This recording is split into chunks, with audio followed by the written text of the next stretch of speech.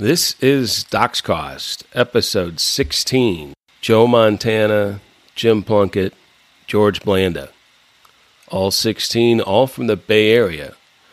But I got a tip this morning from JT, and he said that a young man in Seattle by the name of Tyler Lockett just signed a 4-year deal for $70 million. So good luck to him. He's 16 up in Seattle, so got to stick with the kids. And now, let's get on with it. We're going to talk about how insurance companies have to be transparent in this new environment. So hit it, Morgan.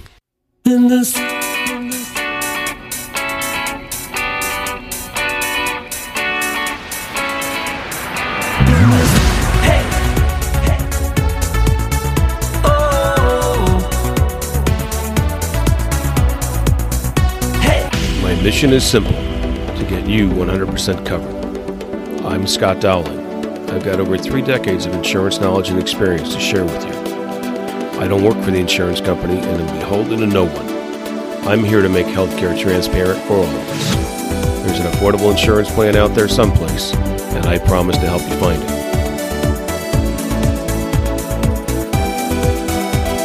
Doc's Cost starts now.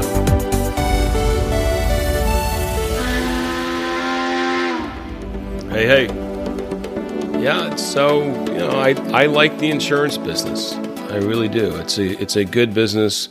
It's necessary. But I'll tell you, it's for unforeseen circumstances, which we had one of those yesterday. I'm not going to name any names, but it's that time of year in Southwest Florida.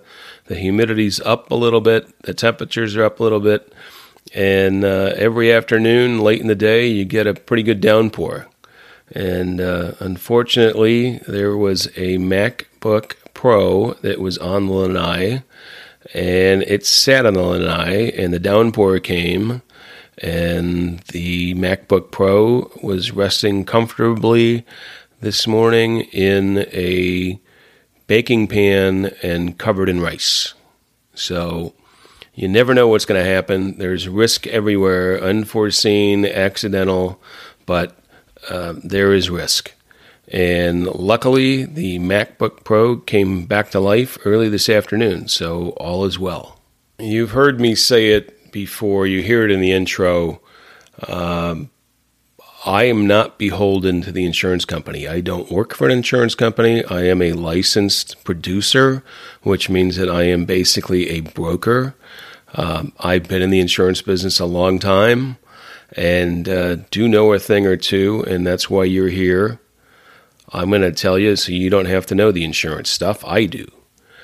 But we're going to talk about transparency, and I can tell you the insurance companies are not forthcoming in the same manner that the providers are not forthcoming.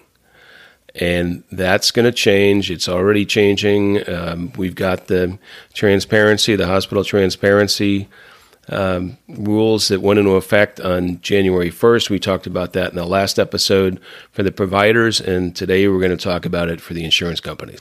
Now, keep in mind, once again, you have a role to play. It's your money. You are ultimately responsible. Not the insurance company, not the doctor, not the hospital, not pharma. You are responsible. And I'm going to give you some information that you can act on and that you can use and you can follow, and you're going to help yourself and you're going to help your family, and you're going to save some money and you're going to save yourself some frustration. Okay, so let's set the table here real quick. You've got the hospital price transparency rule that went into effect on January 1st of 2021, and you've also got the Affordable Care Act. Both of those have provisions in them that require the insurance companies to be transparent. I think the ACA has some more detailed direction for the insurance company. The new rule on price transparency that went into effect on January 1st is a little bit more opaque when it comes to the insurance company specifically, but the former secretary of HHS alludes to insurance company transparency, but it's more on the provider side. And I'll get into that in a second. But let's look at what the insurance company, who the insurance company is. Most people that have health insurance in the United States get it through their employer. And then the second biggest chunk get it through Medicare. The individual market is small, relatively speaking, about 10%, and the uninsured is relatively small, about 10%. So they're in the individual marketplace, or they're not in any marketplace at all. In the employer's side, when you get the insurance from your employer, even on small companies, the majority of that insurance is provided through your employer on a self-funded basis. So there is really no insurance company, it's your employer. We've talked about that in the past. Where the employer is the self-funded insurer, the insurance company that you see, the name on the card, whether it be United Healthcare or a Cigna or a Blue Cross or an Anthem, anything like that, they basically do administration. They're not providing insurance in the way that most lay people would think of insurance. They're providing administration. They're also providing network, where the network is the contracts that the doctors and the hospitals and the pharma agree to. So it's more on the administration side. But still, the insurance that the employers provide is just as important as the insurance that an insurance company provides in the individual market or the small group market. And you need to be aware of that, and you need to speak up when you need to talk about insurance. You need to speak up to your employer just like you'd speak up to the insurance company. And you need to find out if your plan from your employer is self-funded or if it's fully insured. And that's something you need to ask your employer. Self-funded versus fully insured. That's important to find out because your employer may ultimately be the insurance company. So here's the main component from the Affordable Care Act that affects insurers, insurance companies, or your employer for that matter. Medical loss ratio data and system resources. You can find this on the CMS.gov site, Center for Medicare and Medicaid Services. They handle a lot of the administration, the policy administration for the federal government with all of these laws, and the Affordable Care Act being primary. It says the Affordable Care Act requires health insurance companies to disclose how much they spend on health care and how much they spend on administrative costs, such as salaries and marketing. If an insurance company spends less than 80%, or in parentheses it says 85% in the large group market, which is the self-funded market for the most part, of the 80% of premium on medical care and efforts to improve the quality of care, they must refund the portion of premium that exceeds this limit. This rule is commonly known as the 80-20 rule or the medical loss ratio rule, MLR rule. So I'm going to put that up on the website on DocsCost. Keep in mind that we talked about medical loss ratio. We talked about loss ratio, paid loss ratio, IBNR, which is incurred but not reported. You can go back to the previous episodes of DocsCost and see that. But 80% of the in the medical loss ratio is paid claims and reserves. So that includes IBNR, incurred but not reported. The way that the insurance companies have dealt with that is a little bit questionable, but it is out there and it is a rule, and they are following it. They follow it in their own way, but they follow it. Next, we've got the hospital price transparency rule that went into effect on January 1st, and that's on the Health and Human Services site, hhs.gov. I'm going to read from the press release from last October that talks about this and says what the requirements are, and they include the insurance companies. I'll read it to you here. Today, the Department of Health and Human Services, the Department of Labor, and the Department of the Treasury issued a final rule on price transparency, helping to ensure Americans know how much care will cost in advance and allowing them to make fully informed and value-conscious decisions. The rule requires that almost all health insurance companies and self-insured plans disclose pricing and cost-sharing information. So really what that hospital price transparency rule from January 1st says is that the insurance companies need to disclose the prices that they've negotiated with the providers, with the hospitals, with the doctors, with the pharma, and they need to disclose that to all of the insured members, the insured individuals, whether it's whether you work for an employer or whether it's individual. They need to disclose it. And when it's a self-insured program, then it's where they're the administrator. But it's basically saying that they have to disclose those prices so that you're aware of them. It doesn't say anything about telling you what the premiums are going to be or what you have to pay or how they arrive at the premiums. And that's the biggest issue for me, is that's what the insurance companies need to do. Now, the way they comply with the Affordable Care Act with the medical loss ratio requirements of 80% for an individual or small business plan or a small group plan, or 85 on a large self-funded group, they will send you a letter, after the end of the year. They've done a calendar year accounting, and they've calculated their loss ratio, and it could be 83%, it could be 79%, it could be 86%, but they've calculated their loss ratio, and they've published it. I'm going to put a link up for that, but it's completely confusing. It's hard to get to. You have to enter the state you're in and then the insurance company's name. It is all truly confusing, and I even know what's going on. It's confusing for me. Imagine if you don't know what's going on, how confusing it's going to be for you. So I don't find that helpful whatsoever, knowing what the medical loss ratio is. Beyond the fact that since there's reserves can be calculated any way you want, and you just have to justify them. So there's a fudge factor in there from the reserve standpoint. So even if you were due a refund, if you were an insured member and your insurance company, whoever that may be, sends you a letter and say, hey, our medical loss ratio was over by 0.1%, we're going to give you a refund of this amount, and we're going to apply it towards your premium for next year. So you're getting the money back in the future, but it's a discount on the premium that you would otherwise pay. So they're not giving you the money back.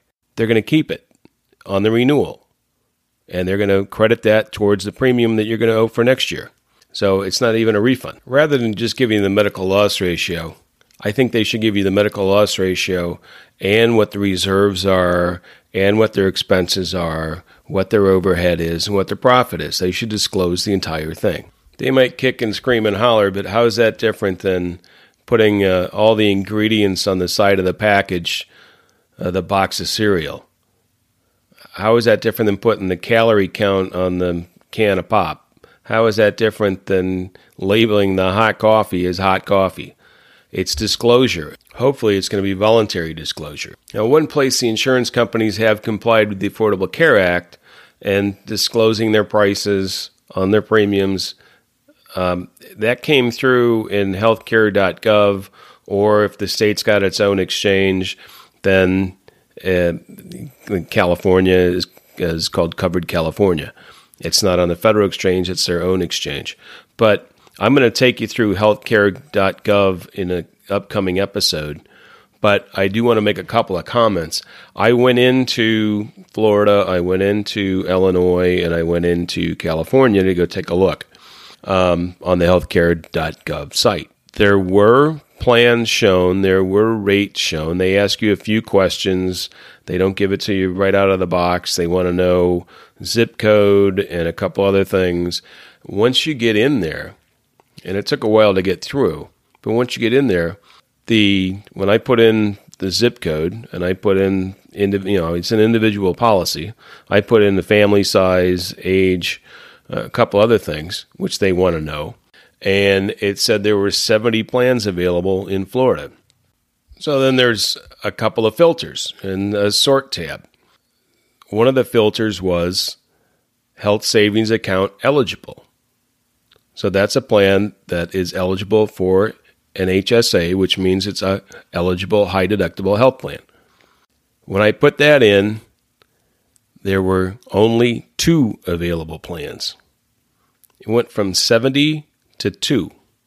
So somehow 68 plans went away just because I limited it to eligible high deductible health plans, eligible for an HSA. That's astounding. I did the same thing in Illinois. I went into the Illinois site on healthcare.gov. Illinois had 52 plans available to me, and I put in the HSA filter, and it came up with two plans available in Illinois, in the zip code that I put in Chicago. 2 plans available. There were high deductible health plans eligible for an HSA. That too is astounding. California did a bit better. When I put in the HSA filter, they had 3 plans available. How about that? 3. It's a 50% increase. But they only had 23 total plans available to begin with.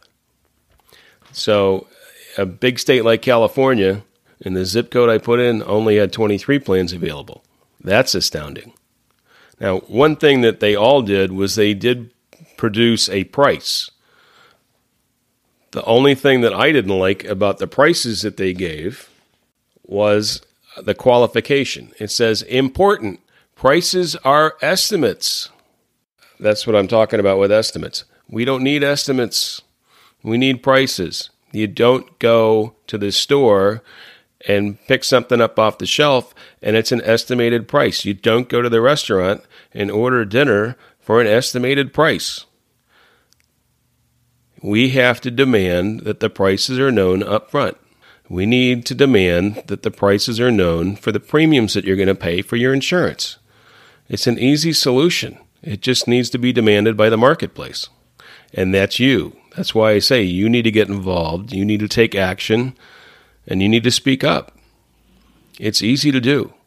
We just need to demand it. Like I said in my show notes for the last episode, there's going to be somebody that comes out of nowhere that nobody's really heard of, or maybe they've got a small little business someplace, and it's going to be just like that guy who sold books. And now he's turned that book-selling company into a behemoth, and he's put a lot of retail stores out of business. A lot of big retail stores are out of business. So in the next episode, we'll look at healthcare.gov, and we'll look at some of the ways that you can navigate through that. And then we'll look at alternatives to healthcare.gov and how you can approach your upcoming renewal, whether you're an employee or whether you got individual coverage. I'll look forward to getting after that then. As always, I appreciate your time very much. It's wonderful that you're with me. You can follow me on Twitter at DocsCost, DoxCost. Find us on the web, docscost.com. Tell your family, tell your friends. We're all in this together. I'll look forward to seeing you soon. It is always my pleasure to be with you. And remember, health insurance is not health care. DocsCost is where you gain the knowledge, experience, education, and information to become an astute consumer of healthcare and take control of your health insurance. Lower your costs, take total control. Now here's my pal Morgan Fingleton. So long, everybody.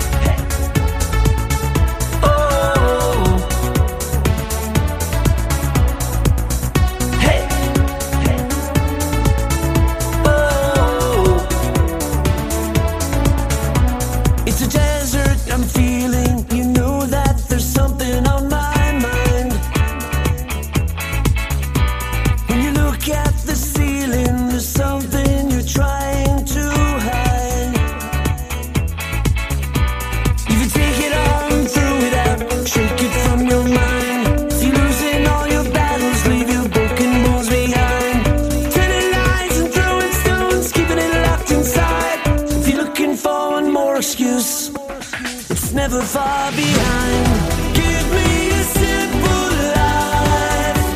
I don't want anything complicated. Just need a simple life. Oh, hey, oh, hey.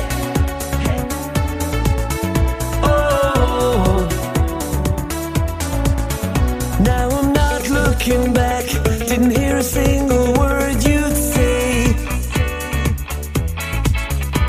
We took different tracks,